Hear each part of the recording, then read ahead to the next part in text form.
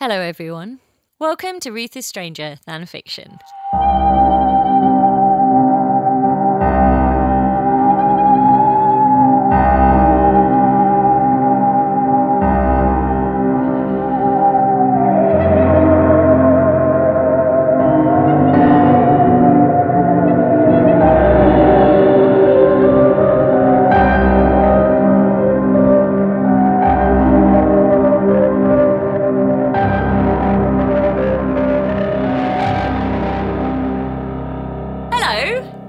Someone in the studio who thinks they're going to say something stupid immediately. No, you said I was going to say something stupid immediately. It's Katie Holiday. Hello, Katie. Hello. How have you been? Better, now I'm in your house. Hooray, hooray, because of course the studio is just our house. Katie's back. Yeah. It means Chris is also here, but you won't hear him because he's got his headphones on again. Unless Chris, I'm too drivelly and Chris needs to step in. He might have to step in. Chris, just shout hello. Hello. There you go, there he is. Hi. Hello. How exciting. We're back with a good story for Katie because I started researching this one ages ago and then I thought, come on, this is exactly the kind of story Katie's going to like. And Chris will like it too, but it's much better if Katie's involved. Thank you for saving it for me. I'm very excited. The story today is the amazing tale of Margaret Catchpole, Suffolk heroine. Brilliant. And I have prepared a drink to start us off. What are we drinking? I'll just explain because we need to get going on this drink before the ice melts. But the piece of information relating to the drink will not come for maybe 5 minutes. And that is to do with horses. And this drink is called a horse's neck with a kick. What does that mean? Well, I don't know. It's a cocktail. And it's from Difford's Guide to Cocktails, a horse's neck with a kick. And it's quite, by our standards, quite normal. So have a sip. Tell me what you can detect. Got some sweet whiskey stuff going on. Yes. And a bit of the old gingery and a bit of the lemony. Exactly. So first off, bourbon. Bit of Jack Daniels in there. Second off, ginger ale. And then lemon peel garnish. And actually, I didn't read it properly earlier. I was supposed to put a whole lemon peel in each one. Wowzers. But I didn't do that. I only Is had that one the lemon. kick? I guess do you know whatever it is very tasty. it's That's not really the good. kick. Apparently there's one more thing that goes in. And actually, I've put some in, but I'm going to put more in because I don't think we can taste it as Angostura bitters. Do you want a bit more? I'll have a dash more, definitely. Who even knows what Angostura bitters is? Not really me. Originally, apparently, a horse's neck is Angostura and ginger ale, and the kick is the bourbon. It's very tasty. Could you taste? Oh the yeah, little- definitely. It's got a lot. Oh yes. It's got much more herbal. Oh, that's really brought it to life, I'd say. Yeah. Nice. Like someone's waved it past the Jägermeister. Yeah. Just, they haven't submerged it in the Jägermeister, but they've just Just dribbled. gone, say hello to this Jägermeister. They've introduced it to the Jägermeister. But Excellent. in the best way that Jägermeister Exactly. can be, not a unicorn way. Not the worst of all kinds of herbal melodies. Herbal Remedies? maladies.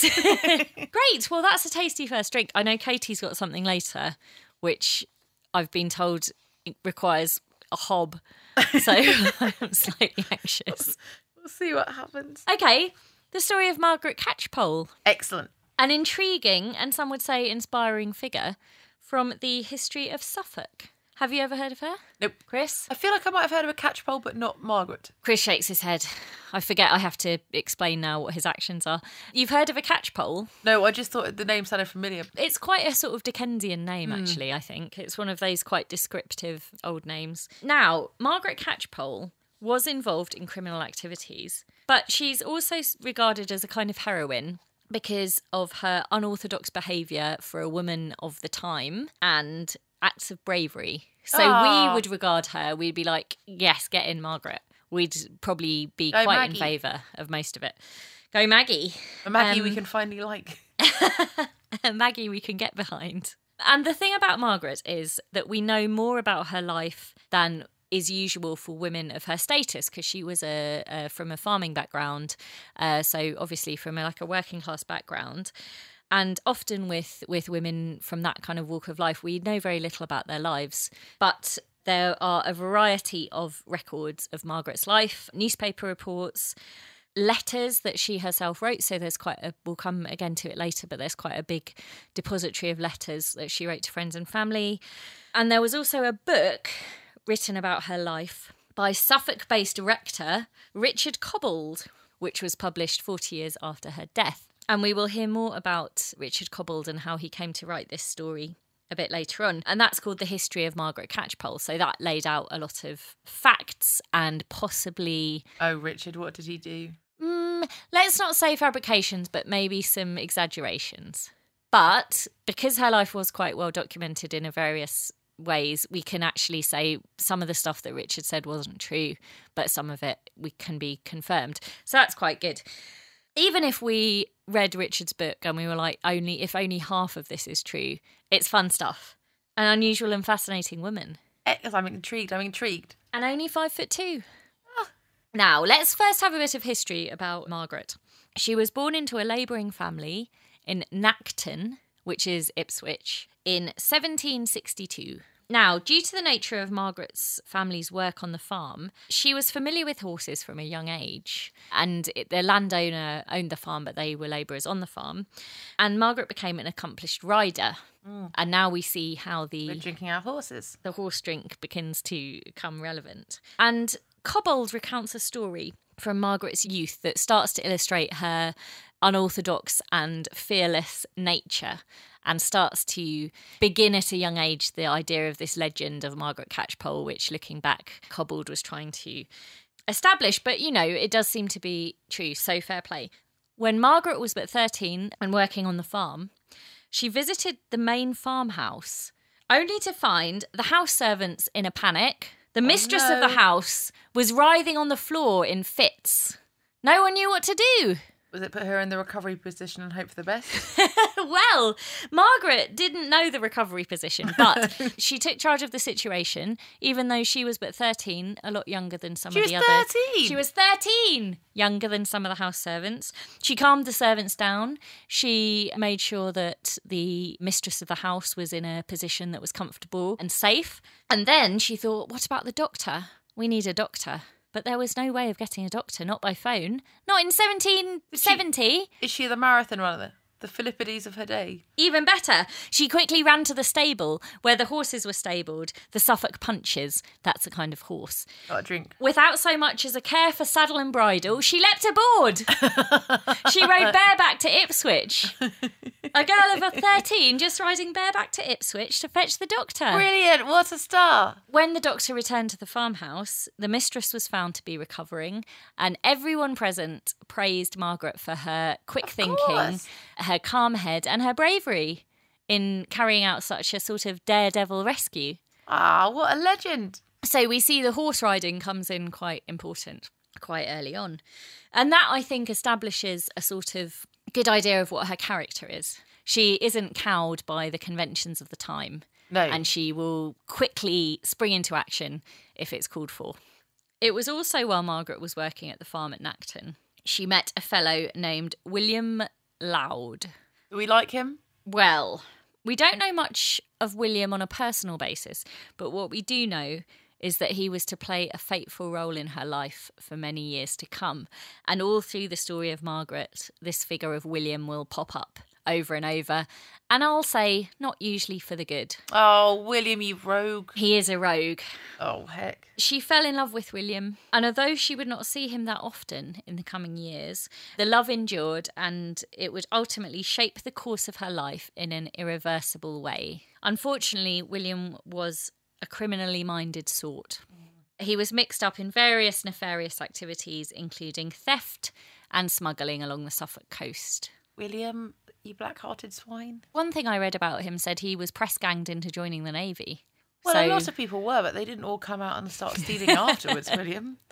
But I don't know if he was smuggling and then he got press-ganged. Well, then in which case... Or he first did the press-ganging and later the smuggling. But what's clear is from quite a young age he was involved in some shady business. But and I'm not saying press-ganging is nice, but I'm also thinking if you're already hanging around the Suffolk coast... I'm saying, what is press-ganging? You're forced to do something against your will. Does someone grab you off a dock and then you're on a boat? My understanding is often you are given some pints in a pub and then you're on a boat in the morning. Chris is nodding. He says they give you pints. The King's Shilling, isn't it the King's Shilling? What's the King's Shilling? But they hide the King's Shilling at the bottom of your pint. And you drink it. You drink it and then you discover at the bottom, and that means you've got to join the Navy. Why? That's why in You've old taken the times, king's shilling. sometimes pint glasses were like tankards, but with a glass bottom. So you could see that the shilling wasn't there. This seems outrageous. So once you've picked up the shilling, you're basically... Once you've drunk the pint, find the shilling at the bottom. You're obliged you to... know now the cost of that pint. So they were obviously struggling to find people to join the Navy. You're probably... There's people stealing. What? Yes. Now I have a lot more sympathy. Yeah, no, it's really nasty. Like Chris said, the shilling, but also other times you're just given a load of booze, and then the next morning you wake up, you're on a boat, and you thought you had a life and maybe Oh, my children and life. maybe a wife, or maybe you fancied someone and you were going to get married, and then God. suddenly you live on a boat for 3 years. And did the army do this, or mainly the Navy? The Navy that I know of, Chris, I don't know about you. Chris is like, yeah, probably the Navy. I suppose Because it's you harder can't- to press gang someone to join the army because you can just run away. Yes, but once exactly you're on that. a boat, what It's can exactly you do? that, and your boat trips are going to take years and years and years. Yeah, in those days, wow. So the gist of it was, don't be a young man who likes a pint because you're going to end up on a boat in the morning. Always look in the bottom of your pint. That's the lesson. Or but I think sometimes they just had a couple of pints and then they were giddy and then they were on a boat. We're hiding the bottom of this drink with lemon peel. Who knows what's down there? Heck. Heck! I mean, I should have made us a drink where I put a shilling in a pint. We'll I didn't do that even next know. time. Next time. Okay. But would the rust affect the taste? Would it be rusty? I don't know about ginger. Interestingly, I have this week spent a week with 10 beakers with various liquids with nails in to see which ones made the most rust. Oh, tell us the liquids. I bet one of them's Coca-Cola. The Sean suggested that, but no, because I didn't want to give up my Coca-Cola. So they had just water and salt, water and sugar, vinegar, the variety, Okay, orange fine, juice, fine. hand sanitizer. other And what is combinations. rotting the nail the fastest? The most rust is with the water and some salt. Too much salt, it doesn't happen, like the Dead Sea, not enough Interesting. oxygen. Next, you have to do it with a tooth. We did that in year 4. You got a tooth? No, we use an eggshell, a hard-boiled egg. Because it has a similar composition a similar as a tooth. a calciate makeup. I mean, I've definitely taken it on a tangent now. Fine, that's fine. We're all about tangents. Well, we'll come back to William later. And his jars of rusty nails. And his jars of rusty nails and his press ganging aboard a bloody Her Majesty's Navy, whatever it is, His Highness's. But first we must hear more of Margaret, because she's our heroine. Once Margaret reached her 30s, she left the farm. She'd been there a long time. 30 years. She spent time working as a house servant for several different posh families in the region. And this, I suppose, was quite a common vocation at the time, that you would be, go and work as a nurse or go and work maybe you would look after the kids or you would, do the cleaning, whatever, do the cooking. Scrubbing, lots of scrubbing. I bet loads of scrubbing. So this is around 1790, just for reference. The last family she went to work for in the series of different families was the aforementioned Cobbolds. Richard Cobbold, of course, wrote the history of Margaret Catchpole, which was published after her death. Now, the Cobbolds were quite an interesting family, actually, and Margaret grew quite close to them. And so Richard says in his book, treated her almost as a member of the family. Yes, but he would say He that. would say that, Of course he wouldn't would, Richard. You want to make his family look brilliant. Yeah. He said, we're so welcoming. Come and work for us. It's basically an advert. But little did he know no one would be able to read it that he wanted to work for him. And they are quite an interesting family. They were a prosperous Ipswich family, having made their money through the brewing industry. And you may recognise, do you recognise the name Tullycobbold? Oh, yes, of course. And Tullycobbold was a brewery that was formed through the combination of the Cobbold family brewery and another East Anglian brewery called Tollemache, and they formed together to become Tullycobbold. The Golden Hind pub in North Cambridge was a Tollemache brewery, and that was one of a series of buildings known as Tolly's Follies, because they were these sort of huge, sort of neo-Gothic, built as if they were relics of a castle or something like that, with all these kind of really unnecessary architectural features. Because it is preposterous. Preposterous, with like chimneys that actually aren't chimneys and like weird little gables and all that kind of thing. That's such a cool reason. Yeah, Tolly's Follies. So anyway, the Tollemache Brewery and the Cobble Brewery later merged, and also in later centuries the family has become involved in other areas of industry. The Cobbold family is still known in Ipswich. For example, in the 20th century they worked with Ipswich Town Football Club And in The Canaries? 1948... No, that's Norwich. That's Norwich. I realised as soon as I said it. I'm Chris, sorry, Chris. ooh. I'm really sorry. As soon as I said it, What's I shouldn't have tried to guess. What's it, Ipswich Town? The Tractor Boys. The Tractor Boys. I guess there's a lot of farming. Makes sense. And Johnny Cobbold, who was a kobold of the 20th century, by his 21st birthday, he was chairman of the club of Ipswich Town. So good for him. Or they've just bought the club. They've just bought the club. That's not. I mean, Still, this Felix was all. Smith can buy a club. I think that doesn't really count, but fine. Oh, Enjoy Delia it. Smith. Enjoy it. That is the Canaries. Yes. I know. Apparently, I know about one club in the world. Just about Norwich so I'm City. going to keep mentioning them for the rest of the evening, just so everyone's clear. Do you think Ipswich Town across that Norwich City are a city and they're only a town? They haven't built a cathedral. If you want to be a city, build a cathedral. To get on the act, and don't let they? all be Cambridge and illegally get to be a city. Get a different thing. Or Brighton has the pavilion. Is that why they're a city? Oh, I don't know. I don't know how they managed they it. They only managed it by merging with Hove. Only then was it allowed.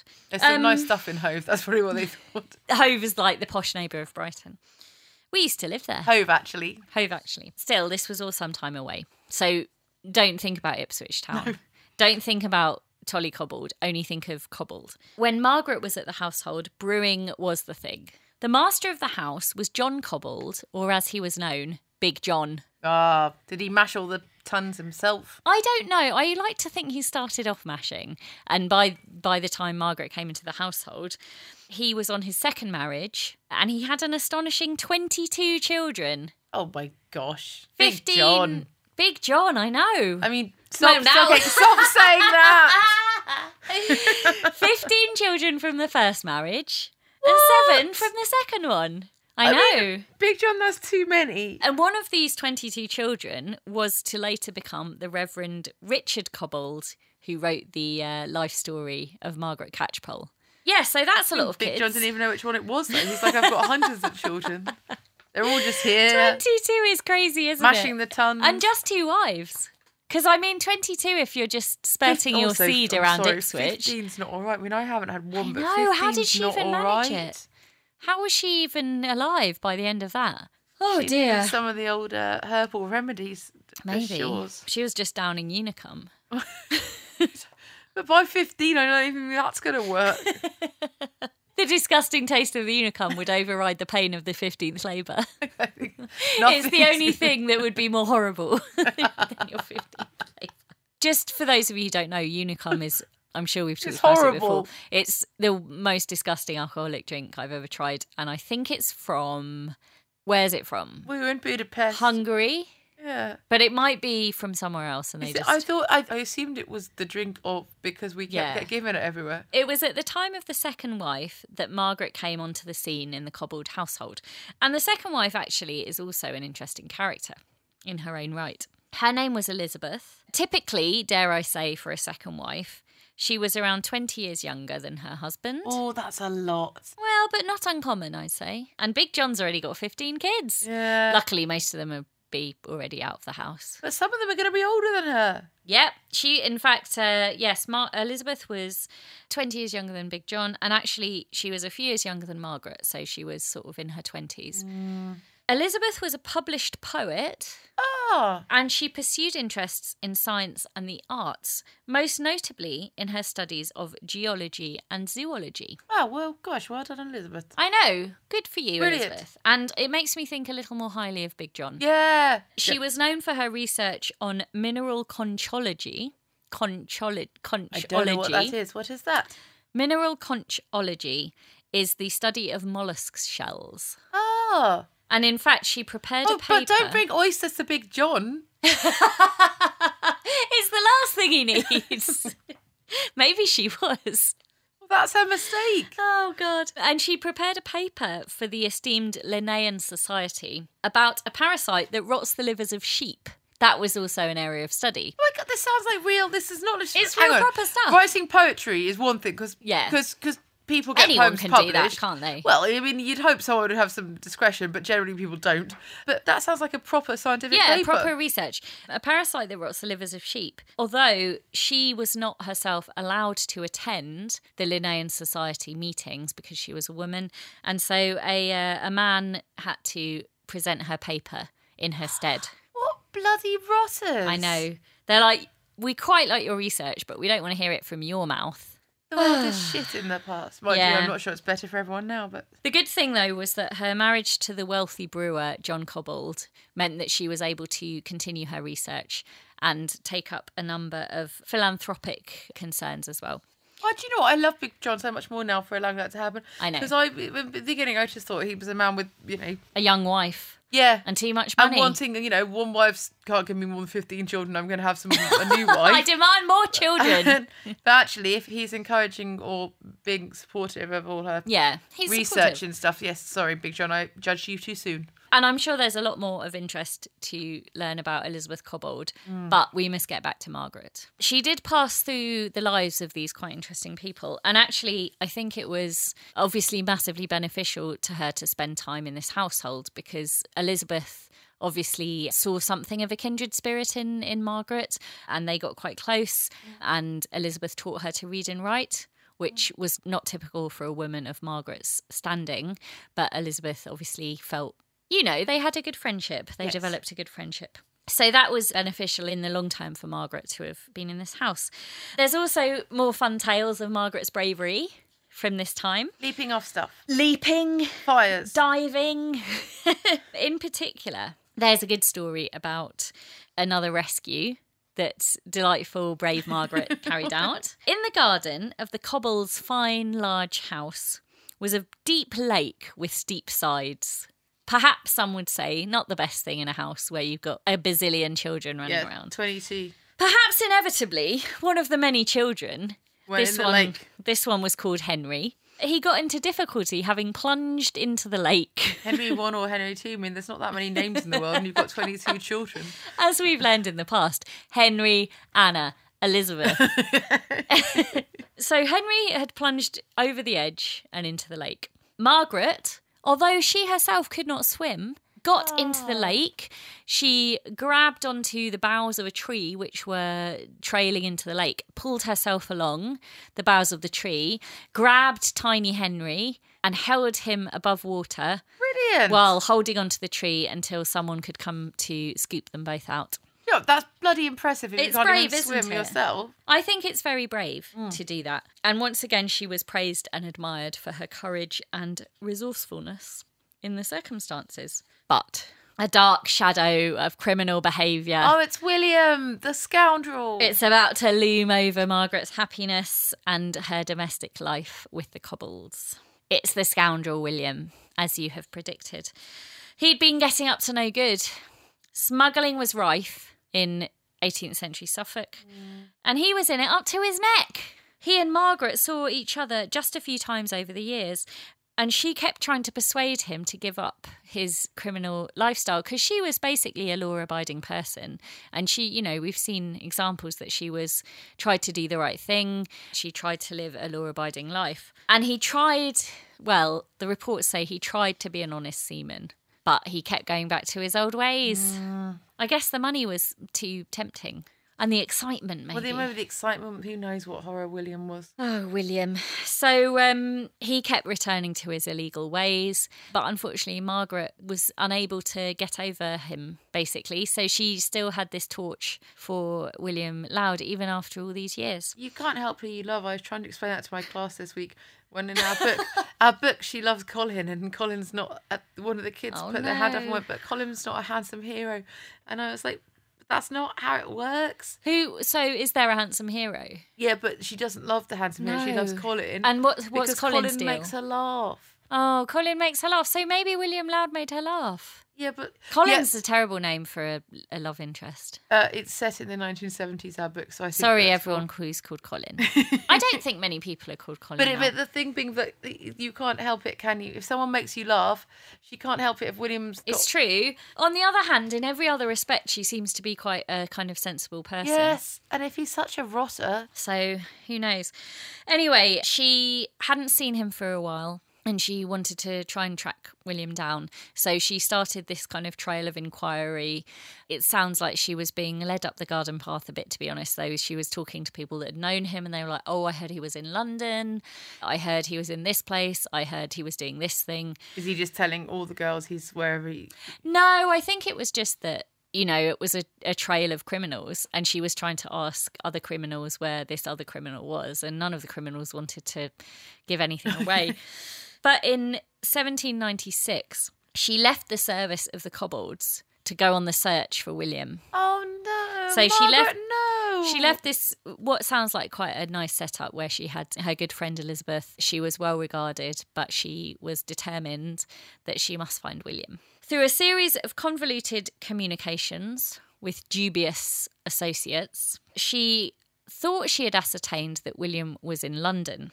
She was desperate to see him. I'm cringing so much. I'm not liking this at all. She returned surreptitiously to the house of the kobolds and stole a horse from their stables. Oh, Margaret! she's crossed the line. She's crossed a line, hasn't she? On this horse, she rode to London disguised as a man. That's kind of cool, but she's crossed the line still. I know. Because the kobolds are nice. It was later reported in the Ipswich Times that she rode 70 miles in 10 hours, and all were astonished at the time that this diminutive woman had managed to cover this vast distance. The reports were obviously, oh, she's a horse thief, but also they were like, oh, but for a woman to do this amazing feat was very impressive. So there was a kind of mixed reporting. Unfortunately, the horse she had taken was an unusual colour. Apparently, it was a strawberry was it in the dark roan or something. Why would she do that? I don't know. Desperate. I think she was desperate. And despite her disguise as a man, it wasn't long after her arrival in London that she was apprehended. And she hadn't even managed to meet up with William. I don't think he was even there. It was the definition of a wild goose chase. Oh, this is the saddest thing. William was the goose. Bit of shit goose. What's the point of chasing him? What a shit wild goose. Also, he could have sent her some kind of message after all this Well, time. I know, but who knows? He could have been off at sea in the he's Canary just being Islands a scoundrel or something. I don't know where he was. So the whole thing was in vain. Oh, Margaret. And we know what happens to horse thieves. Yeah. What happens? Death. Let's hear what happens. Her trial was held back in her home county, Suffolk, at Suffolk Summer Assizes in Bury St Edmunds. Margaret entered a plea of guilty because she was guilty. You know, she's not This can't a be the end trickster. of the story. Oh, Casey looks so distressed. Said it was going to be fun. I haven't been here for so long. I should be laughing about Yeah. a dead crown in a boat. Let's see what But happens. instead, this is happening. To Let's me. see what happens. It's a roller coaster ride. She entered a plea of guilty and she remained steadfast and composed during the trial. Despite several character witnesses testifying that she actually, in every other respect, had behaved in an exemplary fashion throughout her life, the sentence was passed down. It was death. It was only said when I need to hold on. This isn't getting better. Margaret remained calm, but it was only when she saw her father crying that she broke down. Bloody hell. It's not looking good. It's not looking good, is it, Katie? No, it's horrible. Will our biting story my bloody end nails. as it so often does? Or A hanging decline. attended by thousands? There's a glimmer of hope. Of all people, the Cobbold family made a powerful and convincing appeal on Margaret's behalf, even though it was they she had stolen the horse from. Did they get the horse back? I don't know what happened to the horse. I just wondered, did the London police keep it or did they give it back? No, I guess you give the horse back. The London police can't impound a horse. Because if you get your horse back, then... Put it in the evidence chamber. It may have been the fact that she saved the life of young Master Henry. It may have been the many years of good and faithful service. But they were prepared to overlook the singular act of theft and betrayal, and they put in a plea for clemency to the judge. The appeal was successful. Woo! Thank God! It's a roller coaster. The appeal was successful and the sentence was commuted to 7 years transportation to Australia. Now, she didn't actually go to Australia. She went somewhere worse. No, she just went to jail in Ipswich. That might be worse. So I don't really know what the deal is. So she got this sentence, but presumably do they say, well, you won't go for a while, so we'll put you in prison here first, or... Maybe, yeah. I don't know. Yeah. Or is it... Because there's normally like, you can have this or you can have this. No, she didn't get the choice. No, but I think it wasn't a choice, but it's like the similar amount, wasn't it? Oh, maybe. You can have 7 years here or you can... Or we'll do this. Although to you. actually, I looked at various sources and most of the sources say it was a 7 years sentence to transportation in Australia, but the BBC said it was just a 7-year jail sentence. I don't know who to trust. It's not the BBC, based on the Well, that's what. Not the BBC. We're just recording this the day that it's come out that basically the BBC blackmailed Diana into doing a interview. Or Bashir did, didn't he? Does he embody the BBC, or is he a lone agent? A lone wolf. Yes, a lone A maverick. Martin Bashir, the maverick. Iceman. I don't think anyone calls Martin Bashir Iceman. I don't think so either. Oh dear. But anyway, I think that she obviously got this sentence, and then maybe they don't do the transportations all that often, so she just got sent to prison in Ipswich. So she went off to Ipswich jail. There we are, in Ipswich jail. Is it time for another drink? It's definitely time for another drink.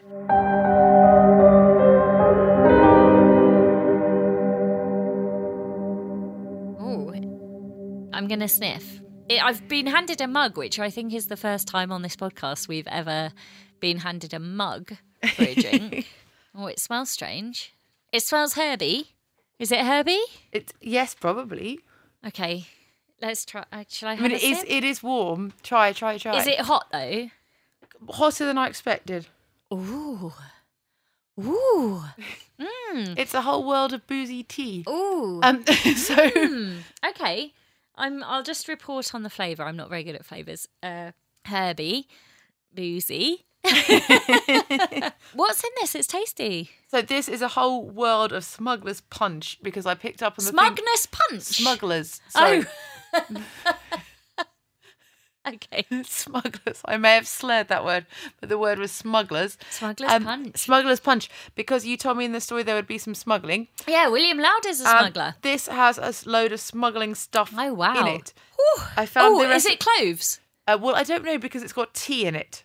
I've just had a hint, when you said that, I had an inkling of cloves. It's got nutmeg in it, because nutmeg's super expensive, and and cloves too, probably. And it's got hot tea, and it's got some rum and some brandy, because these are the things smugglers like. Oh my God. And so I imagine these are all the things that were smuggled, but I also think these are the things that smugglers would like to drink hot to keep them going on the cold Yes, on nights. the high seas.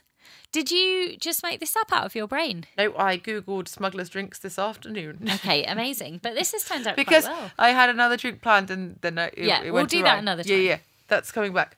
Not that I'm Ooh, last minute. I quite like this. And it's a really blustery, cold, grey, rainy day, so this is actually perfect.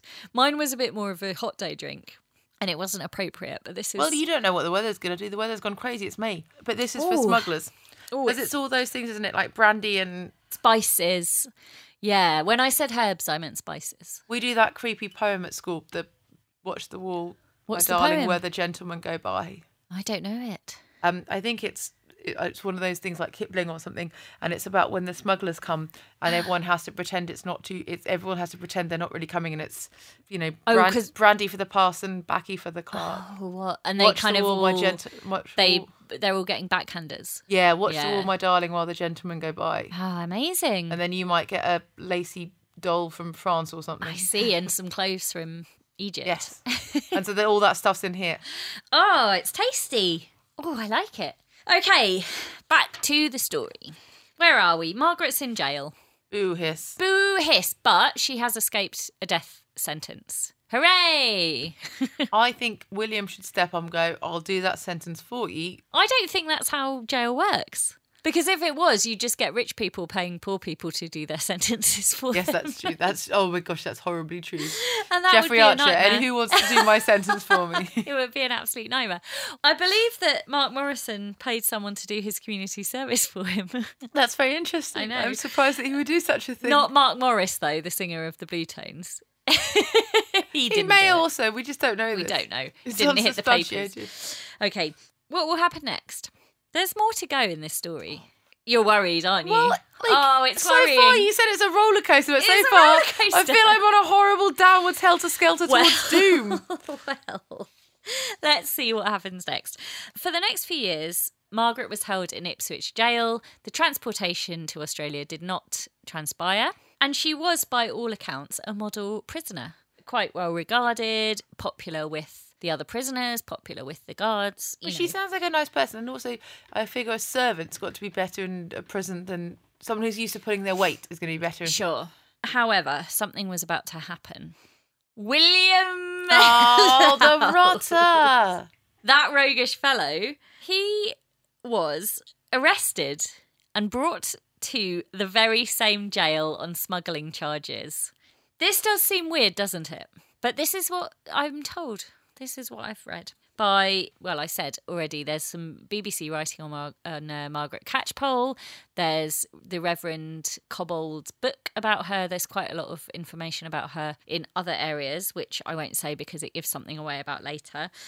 So he was arrested and brought to the jail, and him and Margaret were reunited, presumably through some sturdy bars, because I presume there was a man and a woman's side of the jail. Also, hang on. In my picture of a jail, bear in mind these jails have been built early in this. Remember, this is the 1780s, 1790s, sorry. So what? Just because there's some Georges in charge, they haven't whacked holes through the prison in the middle and then suddenly put up bars so that people can see each other. Well, so sorry. I've made that thing up about the bars. They maybe were, but all I can assume, because they made a plan, is that they were able to communicate.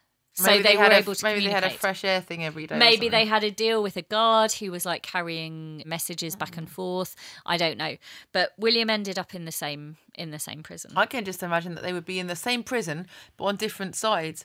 It's like if you and Chris lived in the same horrific... And what, you just wave from a distance? No, I think you could not even know. You could be in the same... My logic is you can be in the same prison as someone for 10 years and not even know that they're in another cell. That's true, but I bet gossip went round. Oh, and if people knew why she was in there, there's sure to be... Because also, Ipswich Jail, realistically, it's not going to be that busy. I mean, we've talked in the past about Cambridge Jail back in a similar period, and it was really small. It wasn't like there were, hundreds of prisoners. True. It's going to be quite a sort of low-key affair. So the chances are you would encounter or at least hear about the other prisoners in the I suppose in the also jail. Forget that you're going to have people coming around to bring your food and your bedding, and of course, even if you're paying them and stuff. Yeah. Somehow Margaret managed to get the money together for William's bond, for his bail bond. So was that an option for her? No, because she'd already been sentenced. Okay. She managed to somehow get this money together and pay for him to be released from prison, but with the promise of a future plot underway. The pair had hatched a plan to flee on a ship to Holland, where they would finally get married. But first, of course, Margaret needed to get out of the jail. Yeah, I mean, that's a pretty big obstacle. It's a massive obstacle. However, she began to put some plans into place. She staged a daring escape out of Ipswich Jail by scaling the 6.7 metre prison wall. No. That's 22 feet. The wall was studded with spikes along the top, and Margaret managed to somehow escape it using a gardening frame and some linen clothesline. What? Awesome. Okay, she is awesome. That is cool. Margaret, 5.2 feet. She scaled this wall that was 22 feet. That's quite high. Well, it's 3 Chris's. It's 3 Chris's and more. So tiny Margaret used some clothesline, somehow managed to get out of this bloody Okay, now she prison, is awesome.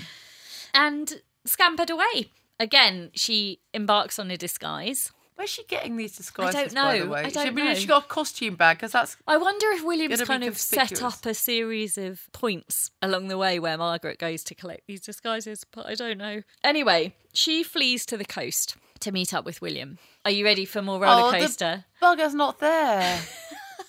He is there. Perhaps it's even worse, Katie, because he is there. He loves her. He is there.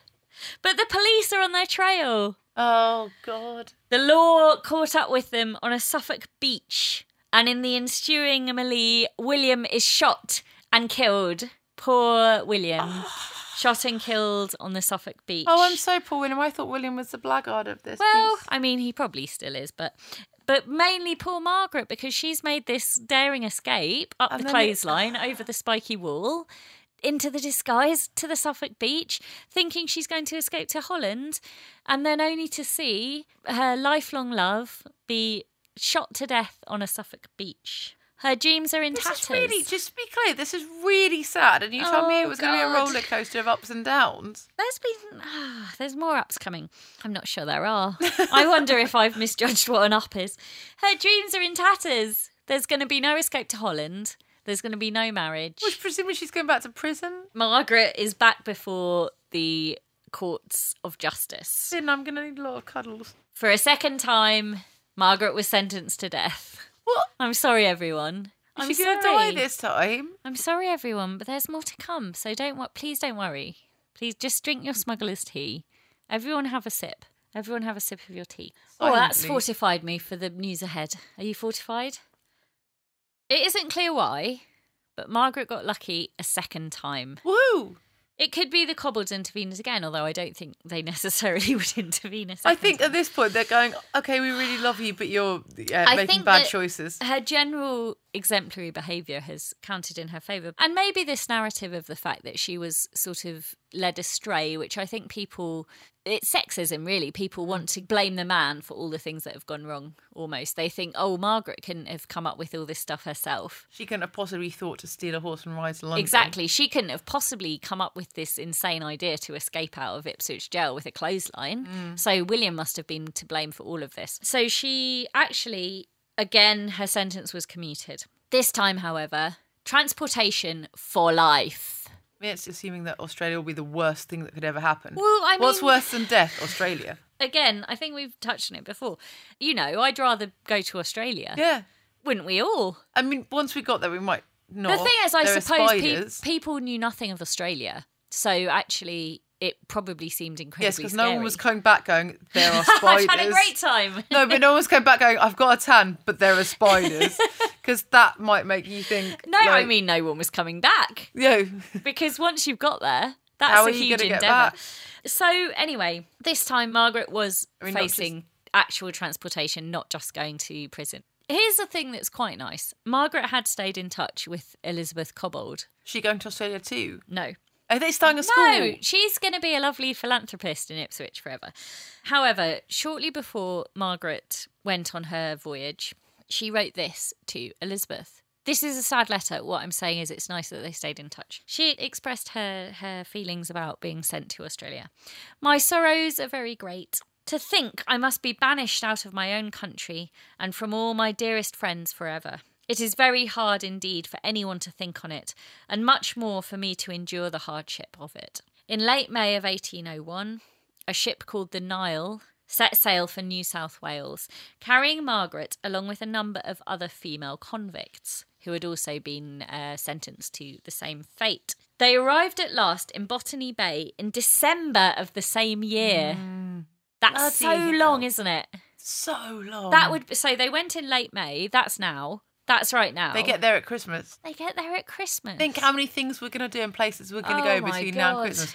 And all they do is be on one boat. And I looked up, because I thought, bloody hell, this is a really long time. And I looked up what was the kind of average journey to get from England to Australia in that era. And it said about 4 months. So this was a slightly longer journey than usual, but God. Even 4 months, the places we go and the stuff we do in 4 months and the choices we have over what we eat and what we do I and know. what we... And they were convicts as well, so they're not going to have had a fun time on that ship. However, Margaret, writing back to family and friends in England, reported that everyone aboard the ship had arrived safely in Sydney. Not one woman had died on the journey, and she was surprised. Yeah, So- that's... Well, not one woman had died, exclamation mark. Yeah, exactly. So she wrote back, she was like, fucking hell, we're all alive. I don't know how that's happened, but we've all made it. We've all made it here. Actually, she didn't have too bad a time. What happens next? For the first 18 months of her life in Australia, she worked as a cook for a man called James Palmer, who was the commissary of the penal colony that she worked for. Or, sorry, that she had been indentured into. So she works the boss of the... Basically, yeah. So he was also an Englander. He'd come over on the First Fleet. And apparently there was a sort of thing where the kind of the big bosses of the penal colony could pick the convicts that they thought would be useful to them. So they were like, oh, she's got experience working in these kind of wealthy households, so let's pick her out and she can come and work for us, rather than, unfortunately, the women who'd probably come from much worse upbringings and hadn't had even a tiny iota of fortune. A lot of prostitutes and thieves. Exactly. So actually, Margaret wasn't in the worst position when she got there. Okay, is this a slight up? She had a rather elevated position for a convict of the time, and she kind of worked in these different colonial households for people that worked within the penal colony. And then Palmer recommended her to a friend called Rouse, who had a family, and she went to look after the children in this Rouse family. So actually she wasn't doing too badly for some of them. And she, all through this time, she was writing letters back to Elizabeth Cobbold, her friend, and also to her family. So there's a really good record from this whole period of all her experiences in Australia. Which is really cool, because I don't imagine many people were writing back from that time. Because not many of the people that went could write, surely. Exactly. And so that was why this experience that she'd had in the Cobbold household, where she was taught to read and write, was really important, because actually these letters have become a kind of really important historical document, because they document the experience of female convicts.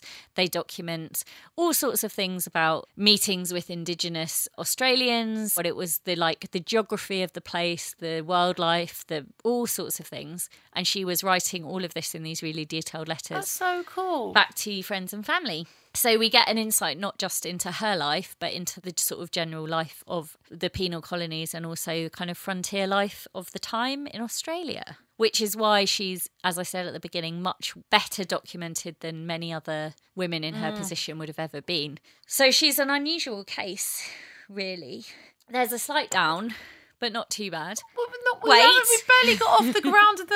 Just a tiny down in that she writes back to her uncle that she had a suitor. How old is she at this point?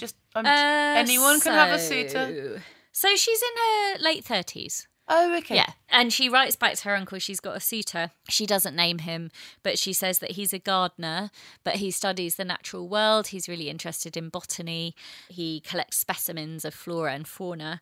But she says, I'm not for marrying because she still loves William. Because the memory of William is too much. And she says, I can't see myself ever marrying after the tragedy of William. However, it sounds like she had some friends, male friends. I don't know. She doesn't tell her uncle. No, well, do you know what? Fair enough. But I've not written to my uncle about my sex life ever. So, I mean, that's a definite yes, fair enough. It's some interesting things that she also sends back along with the letters. So one of the things she sends back is perhaps from this suitor who's always collecting specimens. She acquired 2 lyrebird specimens, which are an Australian bird. And the specimens would be, as I know from my knowledge of the Zoology Museum, they're called skins, so they're kind of like flat. So you don't send back to England a taxidermied bird. You send a kind of squashed bird laid out flat. But she's... Okay, I mentioned that's quite beautiful and gross all at once. Well, I think the idea is it allows people to preserve and study. So she sent back to Elizabeth Cobbold, who was, as we know, a zoologist and geologist.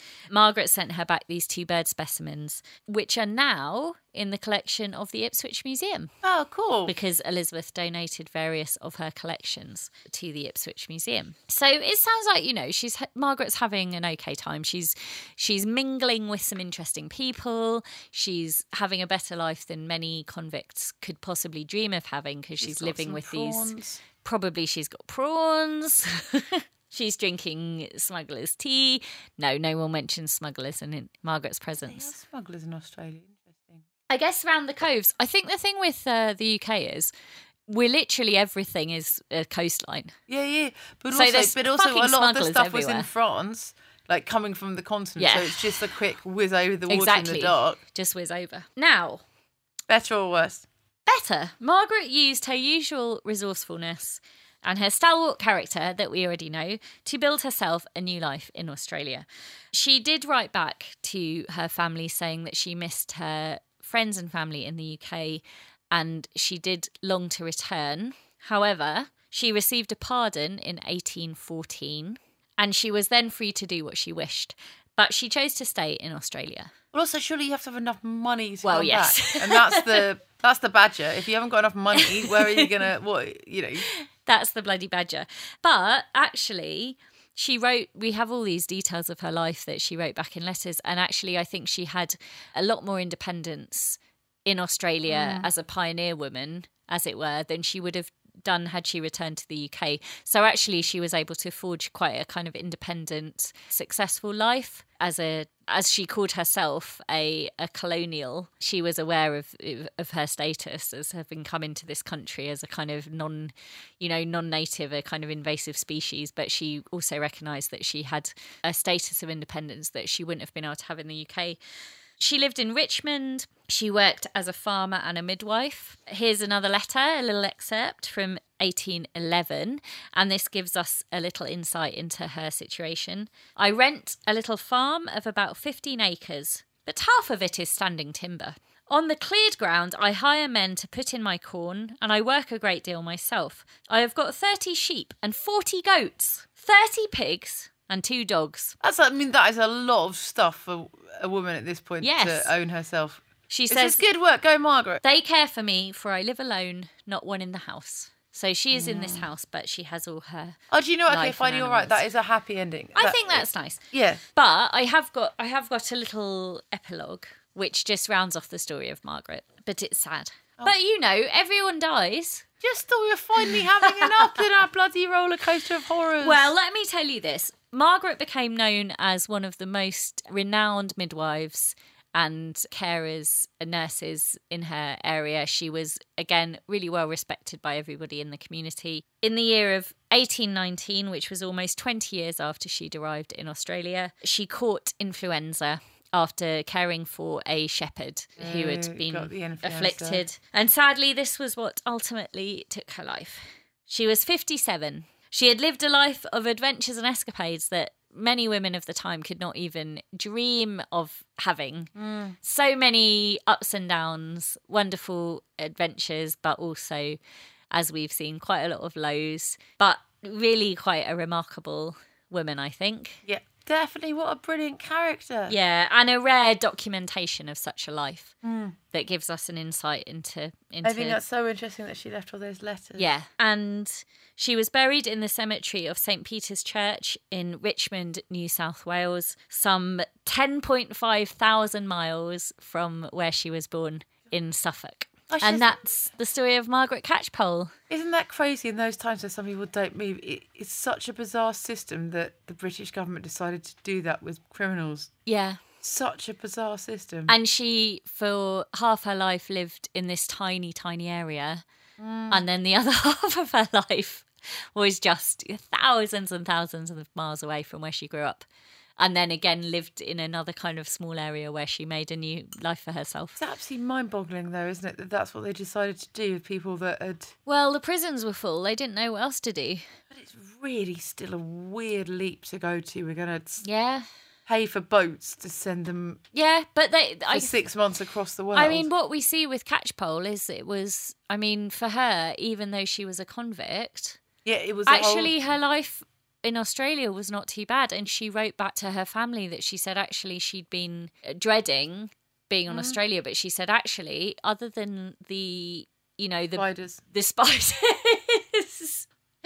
and she said that she specifically it was like the birds are wonderful, but she said life here is much more similar to life in England than I could have imagined, because the First Fleet had set up a kind of replica of English society, only with nicer weather and more spiders. Yeah, but it's an amazing story, and it's a rare insight, I think, into the life of a kind of a lower class, working class woman. Yeah. And one who was also so awesome as well. Awesome. And the funny thing is about Richard Cobbald's book about her is that he kind of tried to write it as if it was this story of a kind of a fallen woman who was saved by the fact that she was taught to read and write, and this kind of, made her into a better person. But actually, when you read the narrative, it doesn't fit at all, because she was already doing these brilliant things when she was young. And then even after she learned to read and write, she was breaking out of prison, climbing over walls, leaping about. And did he have... So it didn't fit any narrative of that kind of fallen women and redemption. It was just a kind of story of someone who was a bit complicated and in love. Just a whole person who did stuff. Exactly. But did he have a bit of a crush on her, do you think, as a young man or child, a teenager in her care, or Maybe. a young man in her care? I and don't maybe know. he wanted to make this thing that it was all right that she was complicated because he was going to make his own version of her. Maybe, or I think was he trying to kind of toot his own horn a bit, like, look how brilliant my family were. Yeah, we've done this thing. Yeah. By our beer, because we're also really nice people. The good thing about it is that even though he's trying to put this narrative on her, when you read what he wrote, you're like, it doesn't work, Richard, because all the bits about her leaping on horses and leaping over walls and all this stuff is brilliant. And where you're like, oh, but then she learned to da-da-da-da-da. And you're like, no, I don't care. You know, she rescued Henry out of a pond, but she also rescued this woman when she was 13. And also maybe he had to, I don't know, might be giving him too much credit, but maybe he had to have a kind of slant like that to get people to want to read his story at the time. Could be. But anyway, Margaret Catchpole. Yeah, she's awesome. She's brilliant, and she's sort of a heroine of Suffolk, but she's also a bit of a heroine of New South Wales because, again, she's unusual in that she was chronicling the life in that period. So if you look her up, there's loads of entries in the kind of Australian who's who and all this kind of thing, which is unusual for someone from Suffolk. I think that's the end of Margaret Catchpole. Have you any final thoughts? Just get her a cape. Get her a cape, I think that's Chris? my final thought. Sure, Chris agrees. Get the lady a cape. Thank you, everyone. What a delight it has been to have Katie back with us. Thank you for having me back. Okay, everyone. Thank you so much for listening. Goodbye, Katie. Goodbye, Ruth. And thank you. See you next time. Bye-bye.